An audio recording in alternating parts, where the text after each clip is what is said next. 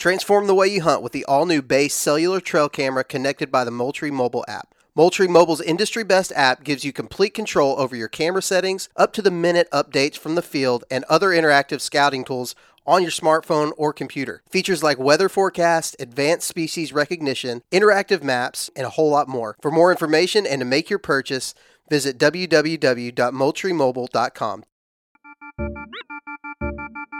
This is the Nine Finger Chronicles podcast, brought to you by Vortex Optics.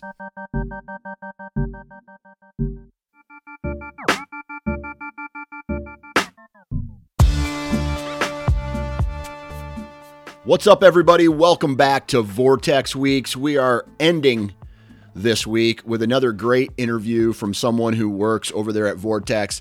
His name is Sawyer Braille, and he is the content guy over there. He's like...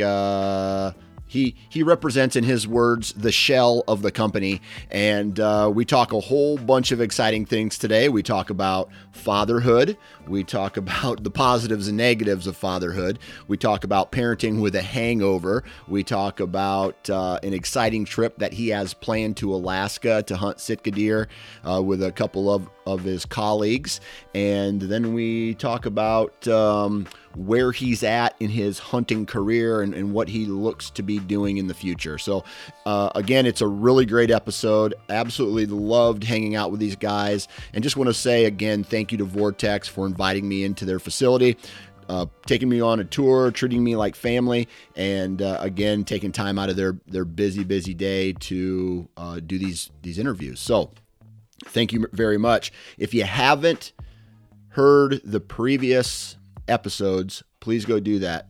There was 3 in total of Vortex Week, and then 1 on the Hunting Gear podcast as well. So make sure that you guys go listen to all of those.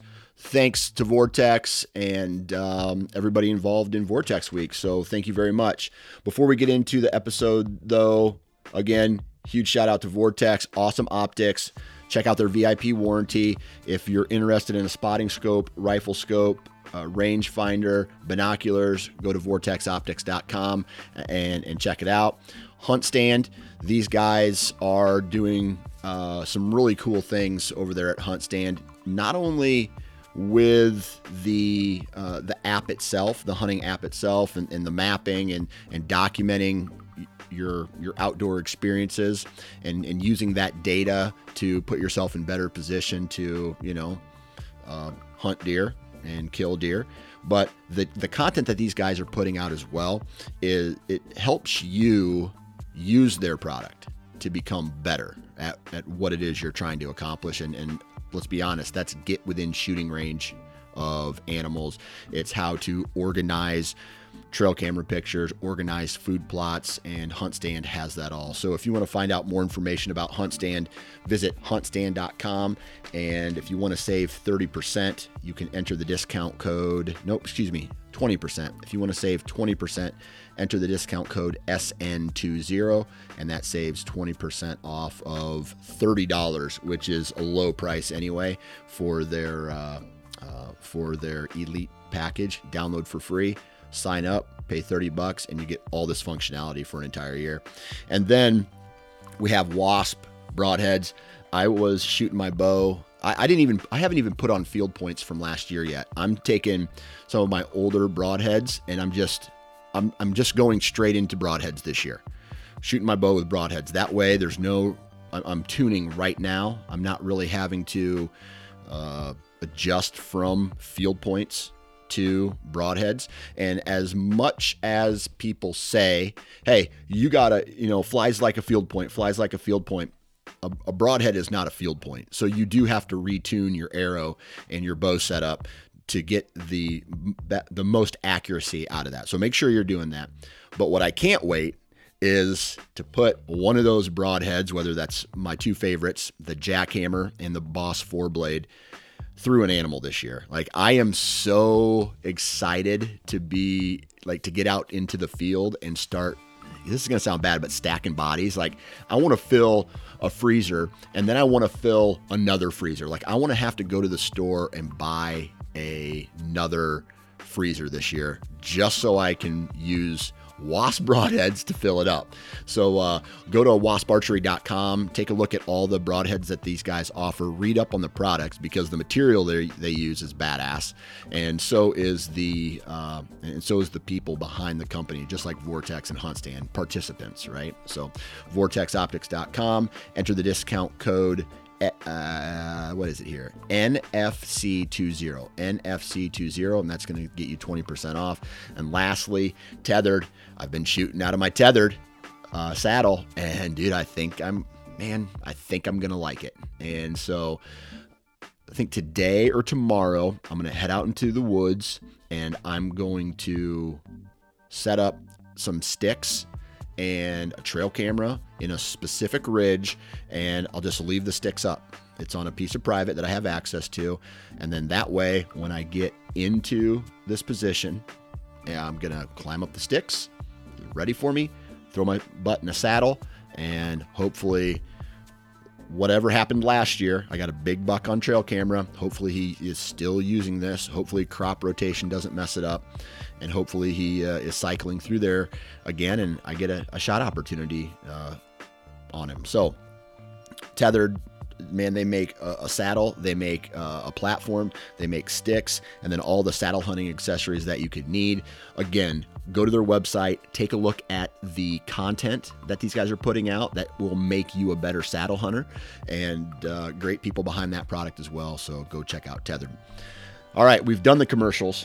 Let's get into today's episode, the last one of Vortex Week.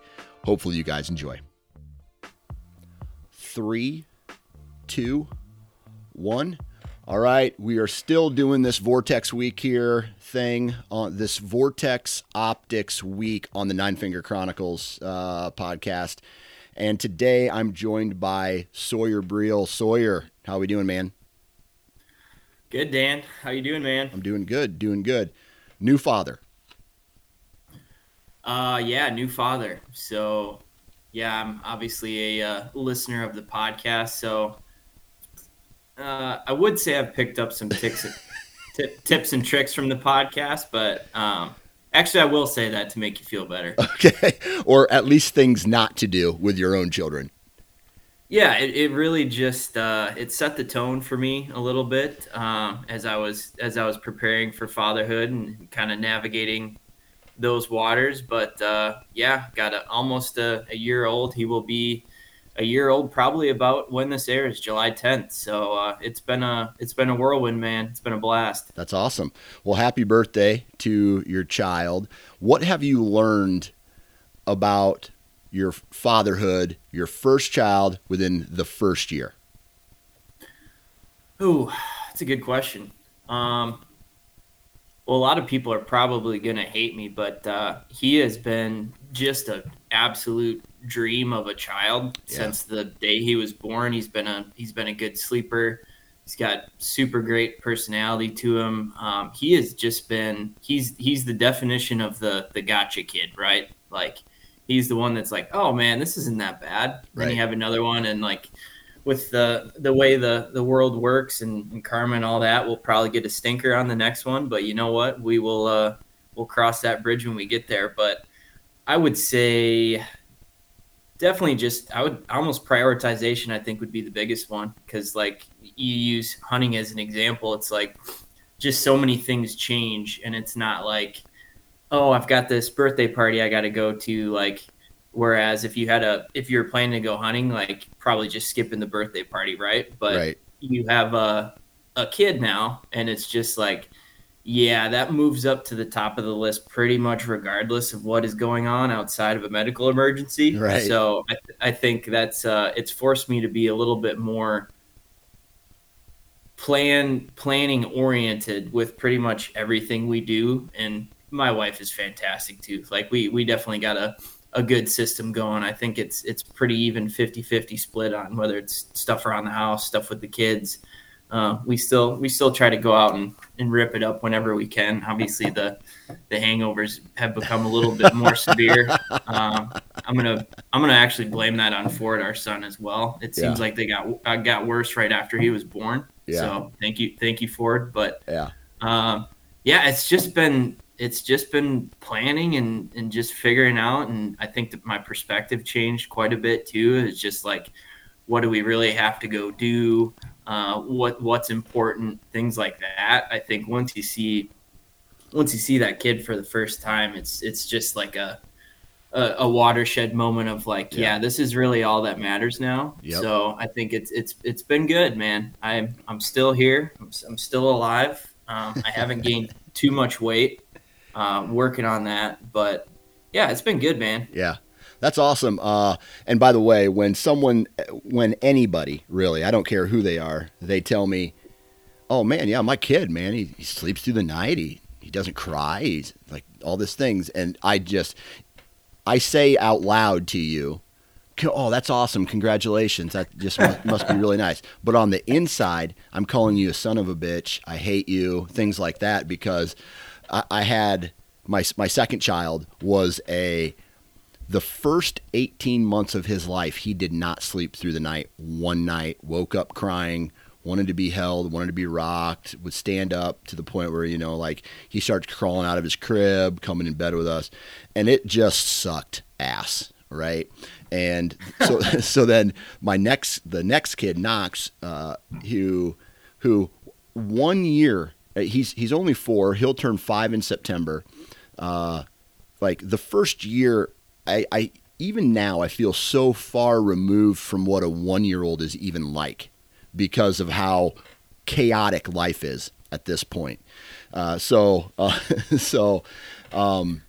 the only and it's all cyclical too, right? Like right. I'm sitting here like, oh God, like just a great kid, absolute dream, super easy for mom and I. We'll hop on a podcast in 12 years and I'll be like, Dan, we found cigarettes in his drawer. He stole a car. Like he's been spray painting. He's a graffiti artist now. Like, yeah. I don't know. Yeah. I don't know anything. I've been very open about I don't know what I don't know. Yeah. And we've just used it as kind of a learning experience. Keep him safe. Make sure he. Yeah. Yeah, I don't know, man. It's a trip. Yeah, that's definitely it. And I'm getting into the point now with my 2 older ones where the social aspect is starting to play in. And that is, like emotions. Like, hey, so-and-so said they didn't like me, or so-and-so called me stupid, and I'm just like, if it's your brother and your sister, I can go look at your brother and sister and I could say, shut up. Don't say that, blah, it's over. But I can't go to the neighbor kid and be like, hey, your son's being an asshole. Like, you can't do that. Right. So those are new waters. You don't want to be that narc parent either. Yeah. It's like, oh, hey, little Timmy, slap Jimmy on the playground. Like, I'm not okay with that. We need to talk. It's like, okay. Like, if it's bad, like, go talk to him, but you don't want to be that guy either. Right, exactly. And then the famous words, tough it up, buddy. Like that's all I heard growing up was, hey, tough it up. Like there was no like being sensitive to a young boy back in the 80s when someone pushed me down. I'm just like, tough it up, get up. Are you hurt? No. All right, cool. Tough it up. Like that's, I'm trying to do that method with my own children. And you got to toe that line too. Yeah. But apparently that parenting style is still pretty prevalent in the 90s because I specifically remember that as well. Yeah. But yeah, it's tough waters to navigate with that. I can only imagine as he gets older, kind of figuring all that stuff out. Cause like right now, like we went to a cookout Saturday and he went to bed at 6. Mom and dad had a good old time. He woke up at 6 a.m. and we left. Yeah. Like even a year from now, like that's going to be completely different. So I think it's just figuring out how to make sure we still have fun and kind of keep him involved in that stuff. But obviously you put him first. So it's like, we're probably not going to do beer Olympics next year, but we will do something else that's fun. Maybe we'll go to the zoo. Yeah. And mommy and daddy will bring a flask or something. But whenever you can get it in, you get it in. Man, I don't even know how long it's been since I've had an alcoholic beverage past 10 o'clock. Even this past weekend, man, I've been done, like in bed by 10 or done drinking by 10 for years. So it's like, I hear thing and I'm just like, oh God, hangovers with kids definitely suck the most. Oh, and you got this guillotine hanging over you too, right? Like even on a work night, it's like you finish everything up with the kid. You try to make sure the house isn't an absolute complete disaster, and it's like probably 7:30. You're like, oh, finally, I got some time for myself. Like I'm gonna watch a show. I'm gonna watch YouTube. I'm gonna try to work out a little bit, and then you're like, well, I realistically have an hour or two because if I don't get enough sleep, then tomorrow's gonna suck. Yeah. And it's like, dude, it's like that. It's like that Indiana Jones scene, man. That boulder's always chasing you. You can't stop or it'll crush you. Hey, that's some pretty good references. You've as a parent of just one kid within 1 year, you've laid out some pretty good references in this this intro, and I like it. Yeah. That's what I'm here for. I there guess. You go.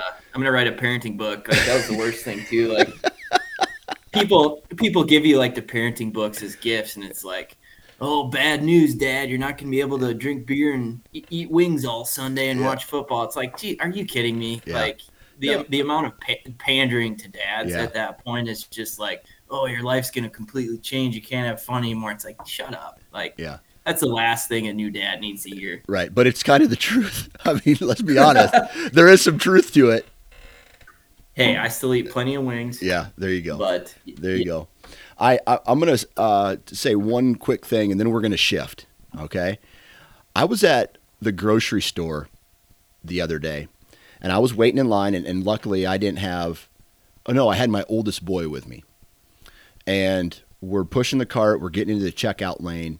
And this kid is asking his dad for some candy, and he's a little bit younger than my boy. I put him in the 5 or 6 range. Dad, I want this. He starts to grab it, and the dad takes it, puts it back, says, no, you can't have it. And this kid throws a fit, and he starts hitting the dad, like hitting him and saying, I want this candy. I want this candy. And the dad's like, no, Johnny, you can't do that, blah, blah, blah, blah, blah.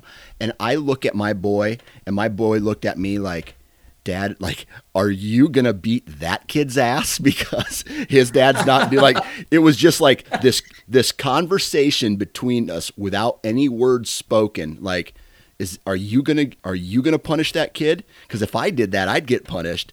And then my son was just like looking at that kid going, how is this kid getting away with this? Like even my own son was like, that's an embarrassment. That dad's a pussy. I don't know. I don't know. I found it extremely hilarious. And parents who coddle their children, like those are the kids that grow up and just have no value to society. Right. And I mean, that's the other double-edged sword, right? Like for me personally, it's like, our son will crawl into some area of the house and we'll be like, Ford, don't do that. Like, come back over here. And like, obviously he's not stopping. So you're like, man, I can't wait till he can actually communicate and understand. And then you're like, wait a second. That also means he can talk back. Yeah. So it's just like navigating that too. It's like you don't know you're in the good old days till they're gone, right? So it's like it feels really easy now, but man, as he develops more of his personality, and hopefully he'll be a good kid, but those supermarket scenarios, like obviously they're going to happen. And so it's not just to give him a bottle and rock him a little bit. It's like, no, this is why you're in trouble. Right. And then there's guys like me. Real just assholes who kind of hope that your kid goes through just a shitty phase for not his whole life, just for a little bit so that you understand what the rest of us have had to go through. It depends on how shitty we're talking. Yeah, like, right. If the one end of the spectrum is juvenile hall and the other end is like he talks back once in a while, like I'm fine with a happy medium there. But I'm not wishing your kid turn into a felon. Okay, I'm just talking some sass. Oh, he'll get it. Yeah. He's already smart enough. He knows how to manipulate situations already. I have no doubt that he will find his way into pushing dad's buttons. There you go. Hard pivot right now. Vortex Optics. How long have you been working there? Oh, almost 3.5 years now. Nice. What's your role? So I'm the marketing communications manager. So our team does a good chunk of our paid marketing, handles our ambassador marketing, PR, our event strategy. So if you see us at an event or out in the wild, so kind of a wide swath of things. But I think the key thing is really consumer facing, and we kind of look at ourselves as almost like that shell of the company. Like if someone isn't familiar with Vortex or might be kind of familiar, like whether they see a print ad or stop by at our booth at an event, like hopefully we're those people that can kind of pull them across that line into becoming a little bit more familiar. Then they get to social media, they get to interact with people, they get to call in, they get to use our products. So I think we really like to be kind of on the front lines, kind of showing people the Vortex that's hopefully going to get them a little more familiar with the brand. Yeah. So it's a lot of fun. Yeah. And when I hear what you just said, I also like can't help but throw like loosely ties with the whole customer relations aspect of Yep. it, or the customer service portion of it, because as you guys push out this, and this is whenever I talk about Vortex on, let's say Vortex pays me for advertising, right? That there's a partnership, there's an agreement there. But every time I talk about Vortex, I talk about the people that work for Vortex, and this that what you do is great. You put out this brand recognition, hey, the shell, like you said, the shell of the company. It allows people to, for the first time they see it, but then behind that, it's some companies don't have anything behind that. It's just a shell. But what I really like about Vortex, it has awesome people behind that making what they see actually the truth, right? And so sometimes marketing can be tricky because it may not reflect 100% of what they actually see up front. Yeah, and it makes our job really easy too, because there's never a shadow of a doubt that when they get past kind of what they see with like that kind of shell idea, like we know every time like their next step with the company is going to be very positive for them. Yeah. Whether it's calling customer service, whether it's DMing the Instagram page, whether it's seeing someone at an event, whether it's going to a Vortex dealer. So I think that gives us a ton of confidence, and like I said, just really makes our job easy, because there's never a worry like, okay, we got them across, like I hope they have a good time from here. It's like, no, they're gonna have a good time, they're gonna get what they need. And we've always just tried to be really approachable, just talking to the regular guy, whether you like to hunt, shoot, hike, bird watch, whatever, man. Like we need you to have confidence that when you call in or that you talk to someone, like it's going to be a pleasant experience and you're going to leave kind of Yeah. satisfied. Yeah. So it's really nice from our end, because we have the easiest job there is. Yeah, pull them across and kind of let all these other awesome teams here kind of handle it from there. Yeah, absolutely. And so when you guys at Vortex sit around and you have to create, right, the face. You're creating basically the face. The first thing people see when they find out about Vortex, or they learn about Vortex, or repeat customers who, whether they talk to somebody else about the brand, you have to have a face for those people as well. So when you guys are sitting and in your little discussions about how to portray Vortex in a certain light, whether that's from a hunting standpoint or a shooting sports standpoint, what do those conversations look like? I think really the big thing is figuring out kind of for that customer, like what's going to be most relevant for them at that next step. Like you're going to have expert level people, you're going to have someone who has never hunted in their life and is just asking just very basic, really good questions. So I think from there, it's making sure that their next destination makes sense from them. So they're not super into the shooting side, and then they come in, they're familiar with Vortex, and then they get an email about top 5 tips for bow hunting from the ground, right? Like that's a great topic, but we got to make sure it fits for what that person's interested in. And that's something we work really hard on, is is we want something for everyone so they feel like they're a part of the brand, and it's not just this cookie cutter approach of we're just going to blast everything out and hopefully there's something in there that you like.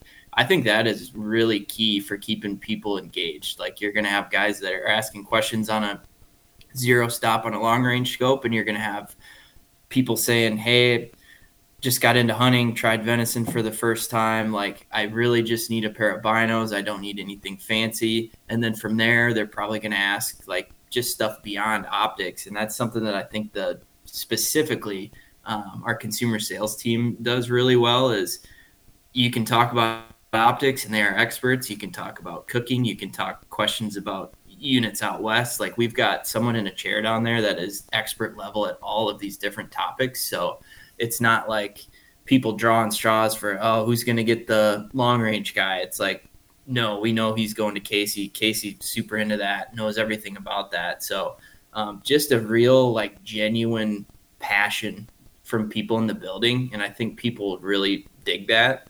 And I think it makes their experience a lot better. I think they get their questions answered.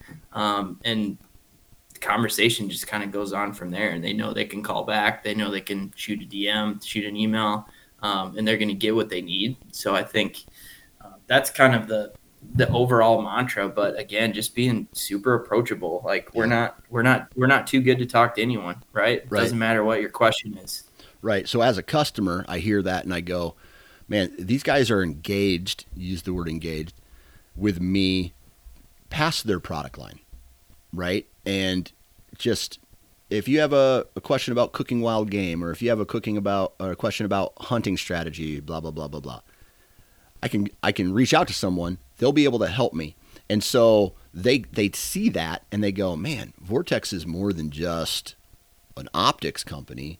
They're really in the space. And I use this term a lot, and I don't use it with a lot of like all companies, but participants, right? Like, everybody that I know at Vortex is either a gun nut, shooting nut, or some kind of outdoor nut in their own respect, right? Yep. And so a customer has these questions, they come to you guys for that, and then they feel confident leaving that conversation, and it's a no-brainer for them to come back. And from a business standpoint, it just makes sense because their next purchase is going to be something from Vortex.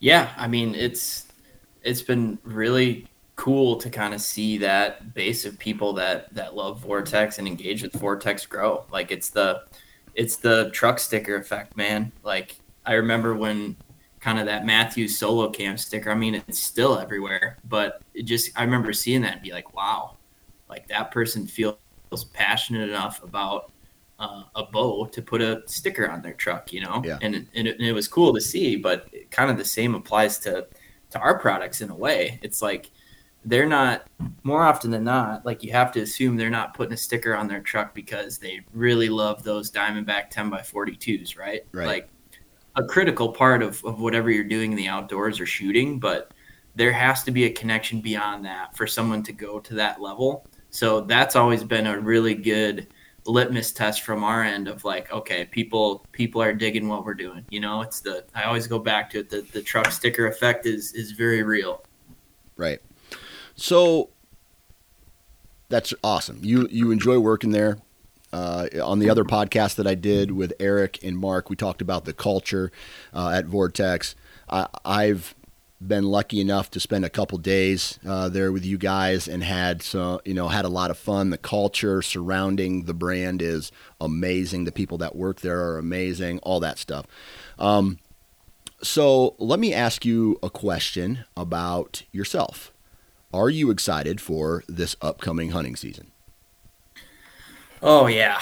Yes, I am. I think, as you know, kind of Ford was born last July, so that kind of wiped out the majority of it. But you go back to prioritization, you're like, that's okay. Like, I'm going to be able to hunt, if I'm lucky, for 40 more years. I'm never going to get this time back with him. Right. So that was definitely the priority shift. I think this year you got a little bit more comfort being a parent. You're kind of learning schedules. You're learning kind of, okay, where can I be a little more tactical with some of this stuff? But yeah, I am very, very excited. Like we're going to Alaska end of August to chase black-tailed deer.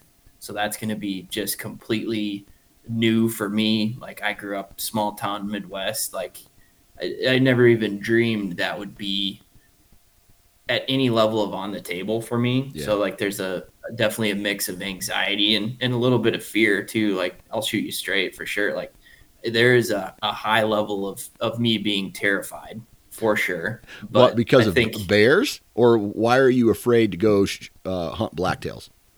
it's just so new. It's Yeah. so new for me. Like I know my way around the woods, but like we've talked about this, like I'm not the guy people are calling like, oh, that dude's a killer. Like get his thoughts on that spot or anything. Like I like to shoot deer. I like to eat deer. I like to fish. I really like to turkey hunt. Like, and that's kind of always been kind of that ecosystem for me. So it's like you go from that to Alaska and it's just like this huge 0 to 60. And it's just like, it's I would say it's 50-50 excitement and anxiety right now. Like I'm sure that'll shift when it's closer, but there's just so many more variables that can go wrong.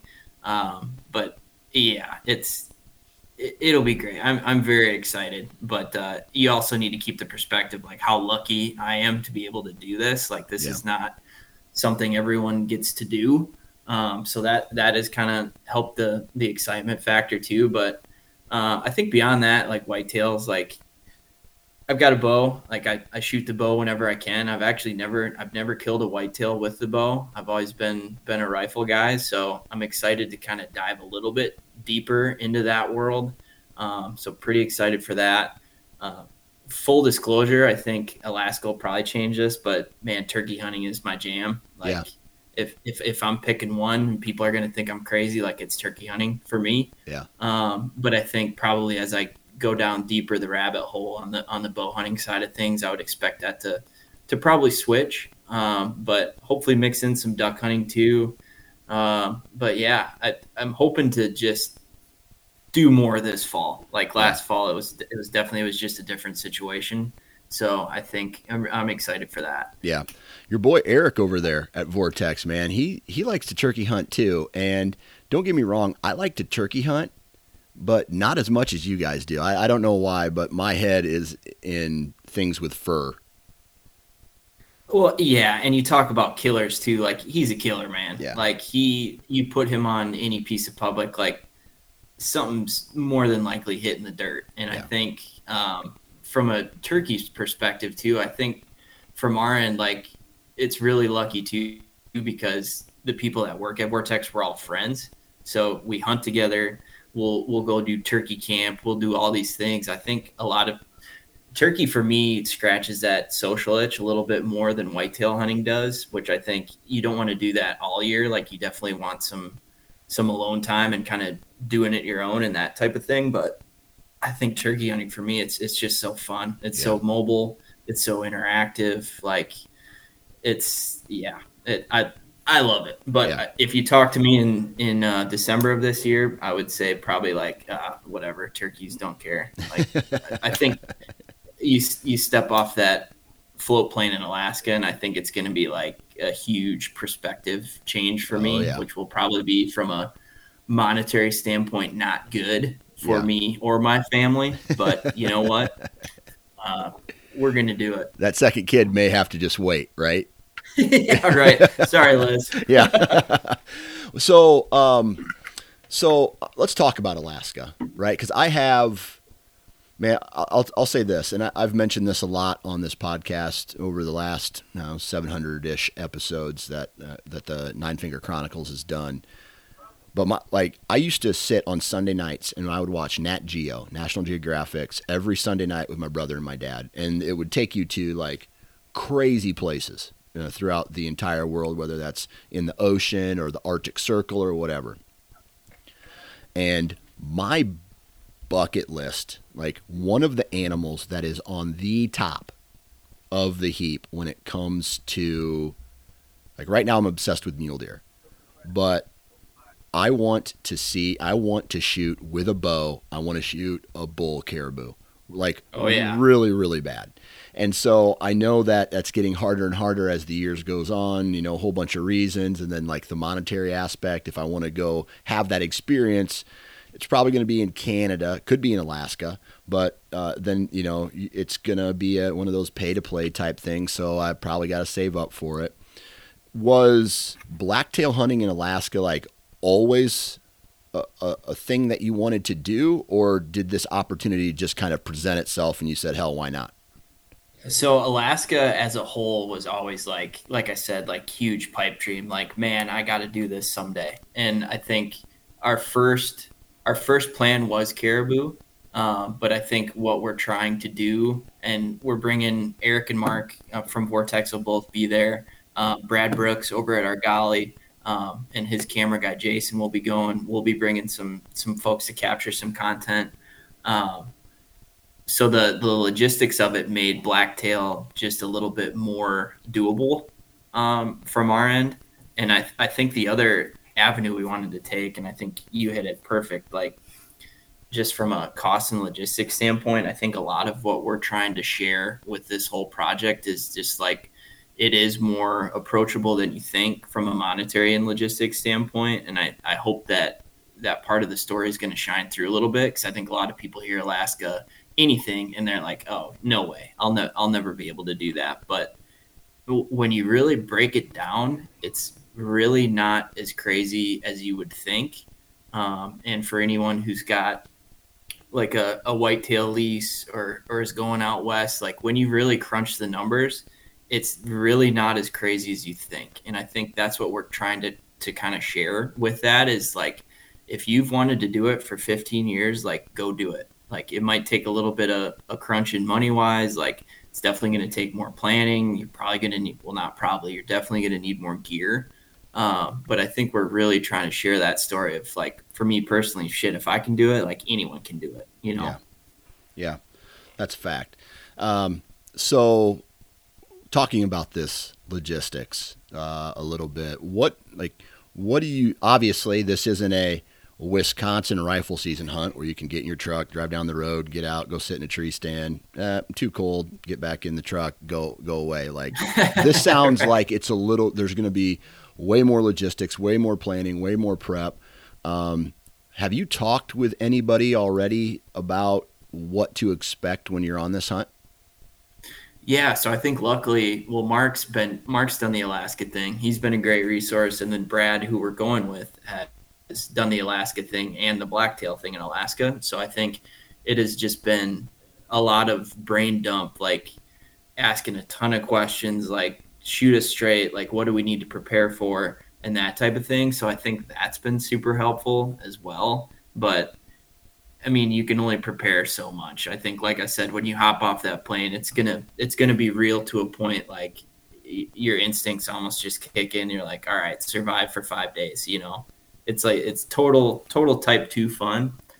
Like it's one of those things you look back on after, and you're like, holy crap, like literally life changing. But during the trip, like yeah, it's gonna be difficult. It's gonna be a grinder for sure. But I think mentally I just got to keep that perspective. Like you might get socked in by rain for 3 days. You might not leave your tent. Like there's just so much uncertainty with the Alaska thing. Oh, and then you throw bears in, obviously. Yeah. Like that's the underlying terror. Obviously there's no shortage of bears where we're going.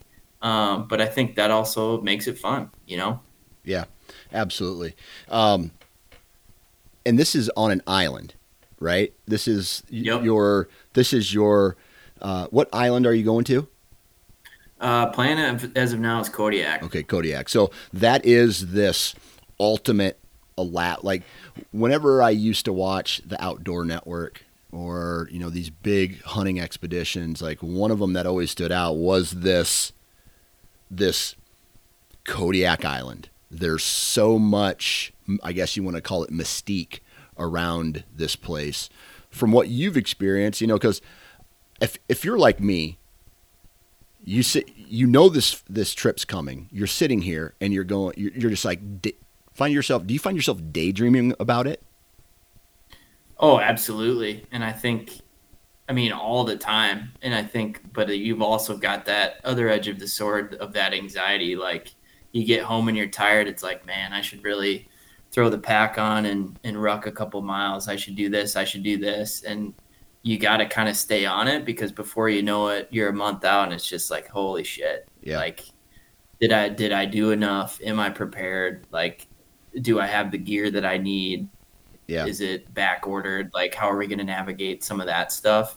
But yeah, the daydreaming thing is very, very real. I think even just from a landscape perspective, like, it's just something I've never seen.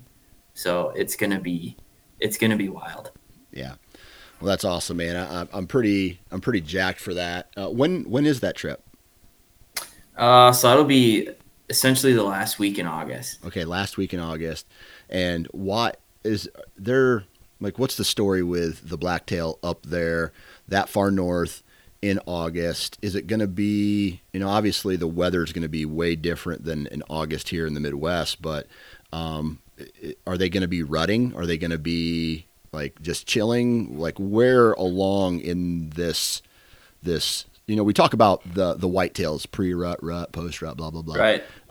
What are these deer going to be doing that time of year on this island? So I guess what I've read and what I've learned is they're just a super wily creature by nature, can just literally disappear in the blink of an eye, hard to find, hard to stalk. To my knowledge, it's not going to be rut. I think August is a little bit different of a period to go hunt them. I think it can be a little bit overlooked. A lot of people go later in the fall to kind of get that rut experience a little bit more. So we'll be there a little bit earlier, hopefully avoid some human pressure and kind of catch them at a good time. But yeah, based on what I've heard with weather, it's expect the unexpected. Could be bluebird skies every day. It could be absolute nightmare rain every day. So I think there's just so many unknowns with the Alaska thing. You just got to literally prepare for everything. Yeah. Well, that's cool, man. I don't know. You're living out one of my fantasies, my friend. The hunt you're talking about? Or, well, I guess that and having one kid is a little bit of kind of a fantasy too these days. But I was just gonna say you gotta specify there, Dan. Right, but, right. The hunt, my friend, the hunt. Man, I'm jacked for you guys. Hopefully you can pull it off. Any other hunts that you are looking forward to this year? So I've got some points in Wyoming, but just with that Alaska trip being the length that it is, I think my wife is incredibly understanding, and it wouldn't be on her end. It'd be more on my end from a guilt factor. It's just like, okay, like, be smart about this. Like, don't plan 3 huge trips in one fall. So I'm trying to be pretty mindful about spacing that out a little bit. Other than that, I think it'll probably just be around home here in Wisconsin for the most part. I've done like the Nodak thing for ducks in the past. That's a pretty easy trip to just sneak out there and go do for like 4 or 5 days. So I'd love to do that again. But other than that, probably just going to be the whitetail thing, which will be great. Yeah, man, that's awesome. So you mentioned waterfowl. Are you pulling off some waterfowl hunts this later in the fall then as well? It's something that I've always wanted to get more into, and I've just been kind of a casual. Like, I love to do it. I grew up doing it with my dad on the Mississippi River down way southwest Wisconsin, and kind of it was the social aspect for that too. Like, it was a thing. Like, he did it with his dad. He had the same group that always went to this cabin, so that was super fun. I don't have a boat. I have a dog, but he is our special little man. I will say that he will not retrieve ducks. Gotcha. But other than that, how I've approached it is always just kind of going with on hunts. Like, I've never been the guy like, I'm gonna plan out all the logistics. Like, I got the boat, like, we'll be good that way. It's always been like, I've been lucky to have friends who are super into like every type of hunting, but duck hunting in particular. Like, I've definitely got some friends that are really into it. So that's made it really easy for me. Like, I'd love to get more into it, but I don't think a I don't think a boat is on the financial radar for us at this time. So I think it's kind of always going to be that sneak in a few hunts over the course of the year, shoot some ducks, and kind of see where it goes from there. But Yeah. 10 years from now, who knows? Yeah. I tell you what, I've had, I know some guys who are duck hunters, right? And when it comes to, like, for me, I'm all in on whitetails and bow, I guess what you would call bow hunting, right? I take my trips out west, but for the most part, I'm all in on whitetails and bow hunting. But it sounds like if you want to be good at things like, I'll just throw fly fishing out there or duck hunting, and it almost takes an all in approach to be really good at those type of things. And as much as I would love to be, because I feel like there's plenty of opportunity close by for me to do some waterfowl hunting, or within an hour or two drive of me, especially in western Iowa, man, they got a huge snow goose. Like snow goose hunting is a real thing out there. And so but I don't want to give up anything in the bow hunting realm right now. So I feel like if I want to go out and do it, I got to be all in it. And if I'm all in anything else, then I'm getting a divorce. Yep. No, I think you nailed it there. Like, there's just not enough hours in the day. And Right. I think the level of commitment it takes with waterfowl hunting to do it a lot, I think to your point is going to chip away in a huge way at kind of what you like to do. And that's kind of the realization that I've come to as well. So selfishly, it's just been relying on my friends that are that into it and kind of looping in with them. But it's tough, man. Yeah. Yeah. That's awesome. Okay. So, we have this big hunt Alaska coming up. You said you might do the Wisconsin rifle. I mean, are you going to try to get out with your bow at all this year in Wisconsin? Yeah, for sure, absolutely. I think it's a comfort level for me. Like, I definitely shoot it as much as I can, and like I feel like I'm in a good place. But I think I haven't dove too deep into the arrow world. Like, I definitely got to get my shit straight on that side of things, because for me it's a big confidence thing. Like, if I'm going out there with a bow, like, I need to be 100% rock solid confident that if something walks out at 20 yards, I can kill it. So that's just a mental thing for me. And obviously it's bow hunting. Like, there's always going to be variables. There's going to be things that are going to happen. But yeah, I think from my end, I've built up the gear that I think I need. Now it's just a matter of me just doing it, you know? Yeah. Yeah. And that takes reps and rep. I mean, as far as archery is concerned, that takes reps, but you got you got Eric there, who works with, like, I never really had a guy show me or really talk to me. Most of my stuff was on your own, right? You go out, you fail, and then, every once in a while you start to, the more you fail, the more you start to succeed, because it's just hours in the field. Does it help having guys like Eric who, like, because Eric is in it, I feel like having a buddy or a coworker that can help you, I guess, shorten your learning curve when it starts to get into the actual strategy of bow hunting. Oh man, I mean, it's absolutely huge. Like, you can't replicate it, and it's such a love-hate in relationship with this industry at times too, because I think there's such an aversion to, like, air quotes, asking stupid questions. Like, I think that's changed as kind of the industry has changed a little bit, but I think for a guy like me, sometimes it's just super intimidating to ask something that you think's going to be received as like a stupid question that anyone should know. So I think having someone like Eric around has been absolutely pivotal for, I think, every piece of my hunting career. Like, to be honest, like, I think similar to you, like me growing up, like, yeah, I did a good amount of hunting, but I didn't know anyone that bow hunted. It was the 9-day rifle season. It was this big production. Everyone went out.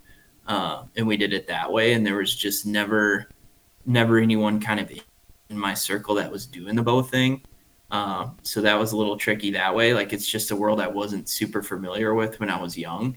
So I think as I've kind of grown and gotten more interested in it, I think the stage that a lot of people would have had when they were much younger, as far as like really getting into it and asking those questions, and like a kid asking a quote unquote stupid question, like everyone's going to be like, oh yeah, I'll help you for sure. But I think that shifts a little bit as people get older, which I think is a very stupid thing. And I think it hurts hunting as a whole. Yeah. But I think having Eric around for resources, like I said, you can't replicate it. Like, and I think that speaks back to Vortex culture and why he's such a perfect fit too, because there are no stupid questions, right? Like you can ask him anything and he's going to give you an honest, super educated answer.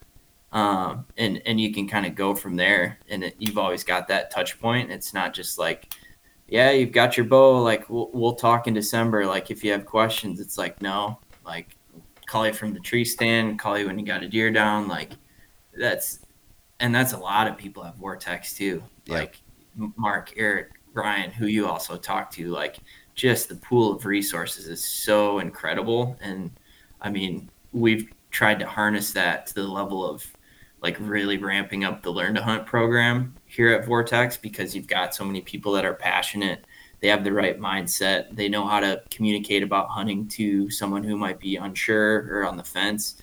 And I think just having them be kind of the guide for those people has been really awesome. And just the success that we've seen, not from animals on the ground all the time, but just from people understanding hunting, and getting right off the bat that mentor that is going to absolutely guide you through every part of this has just been huge. And it's something we're all super passionate about too. So I think we're trying to do whatever we can to not put people in my situation where it's like a little bit later in life, like going to get into it, maybe don't know where to start.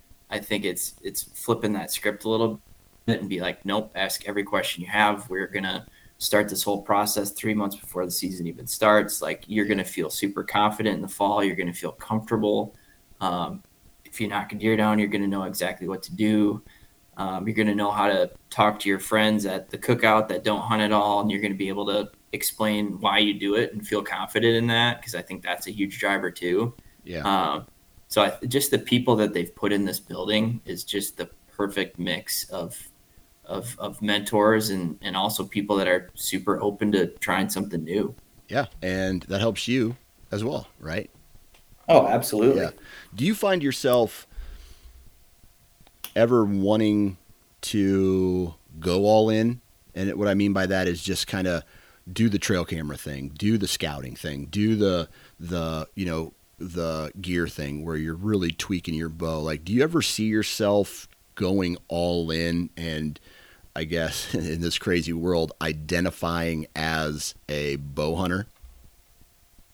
I think so. Yeah. No, I do feel confident that I'll get there. I think it's going to be a little bit more of a kind of slow roll for me. Like, it's not going to be the light bulb switch. Like, oh, bow hunting is all I'm going to do. It's all I'm going to think about. Like, yeah. I do think I'll get there. I think it'll just be a little bit slower for me, just because, like, selfishly, I like to do so many other things. And I think, to your point, managing time is huge. Like, there's going to be Saturdays in the fall that my wife wants to go to a Badger game and we're going to take the kid, right? So I think it's just managing all of that stuff and being realistic with myself. Like, I want to be the best dad I can be. I want to be the best partner I can be. And I also want to hunt all the time. So, like, okay, how the hell does that shake out? Like, I think it's navigating that. But yeah, I think hunting as a whole, like, totally all in for me. Like, absolutely think about it daily. Fantasize about it all the time. I think bow hunting for me has been a little bit of a steeper learning curve. So I'm trying to take a little bit slower approach just so I do have that confidence, but I'll get there. Gotcha. Cool, man. Well, I hope the journey for you never ends, and I hope you have success in Alaska and in Wisconsin. And if you decide to go duck hunting. So I'm sending good vibes your way. Man, Sawyer, I really appreciate you taking time out of your day to hop on and BS with us for a while. Thank you for what you guys do over there at Vortex, and I guess we'll talk to you when we talk to you. You bet, man. I really appreciate it, Dan, and good luck with continuing to navigate fatherhood. We are in this together. Amen. Maybe we should write a book. Yeah, I mean, I've got some illustrations I've already created. We can pop those in. I didn't know you were an artist, my friend. Oh, I'm not. It'll be very real. Huge shout out to Sawyer. Huge shout out to Tethered, Wasp, Hunt Stand, and Vortex. Please go out and support the companies that support this podcast. Go to their website. At least just take a look at all the products they offer and the functionality behind them. Huge shout out to all of you, each and every one of you, for taking time out of your day to hop on and listen to these podcasts. Here's what we have next week. We got Mark Drury. We got, I think we're going to throw out another unfiltered episode again. We got some really cool stories coming down the pipe, and so a lot of great content coming through the Nine Finger Chronicles pipeline. Hopefully you guys are having a great summer. Get out there, start shooting your bow, get comfortable with your gear, get comfortable with your weapon, plan, and then when the fall gets here, the season gets here, it's time to execute that plan and become the slayer that is within you. So hopefully you guys have a great rest of your week. Enjoy, stand by for more awesome content. Good vibes in, good vibes out, and we'll talk to you next time.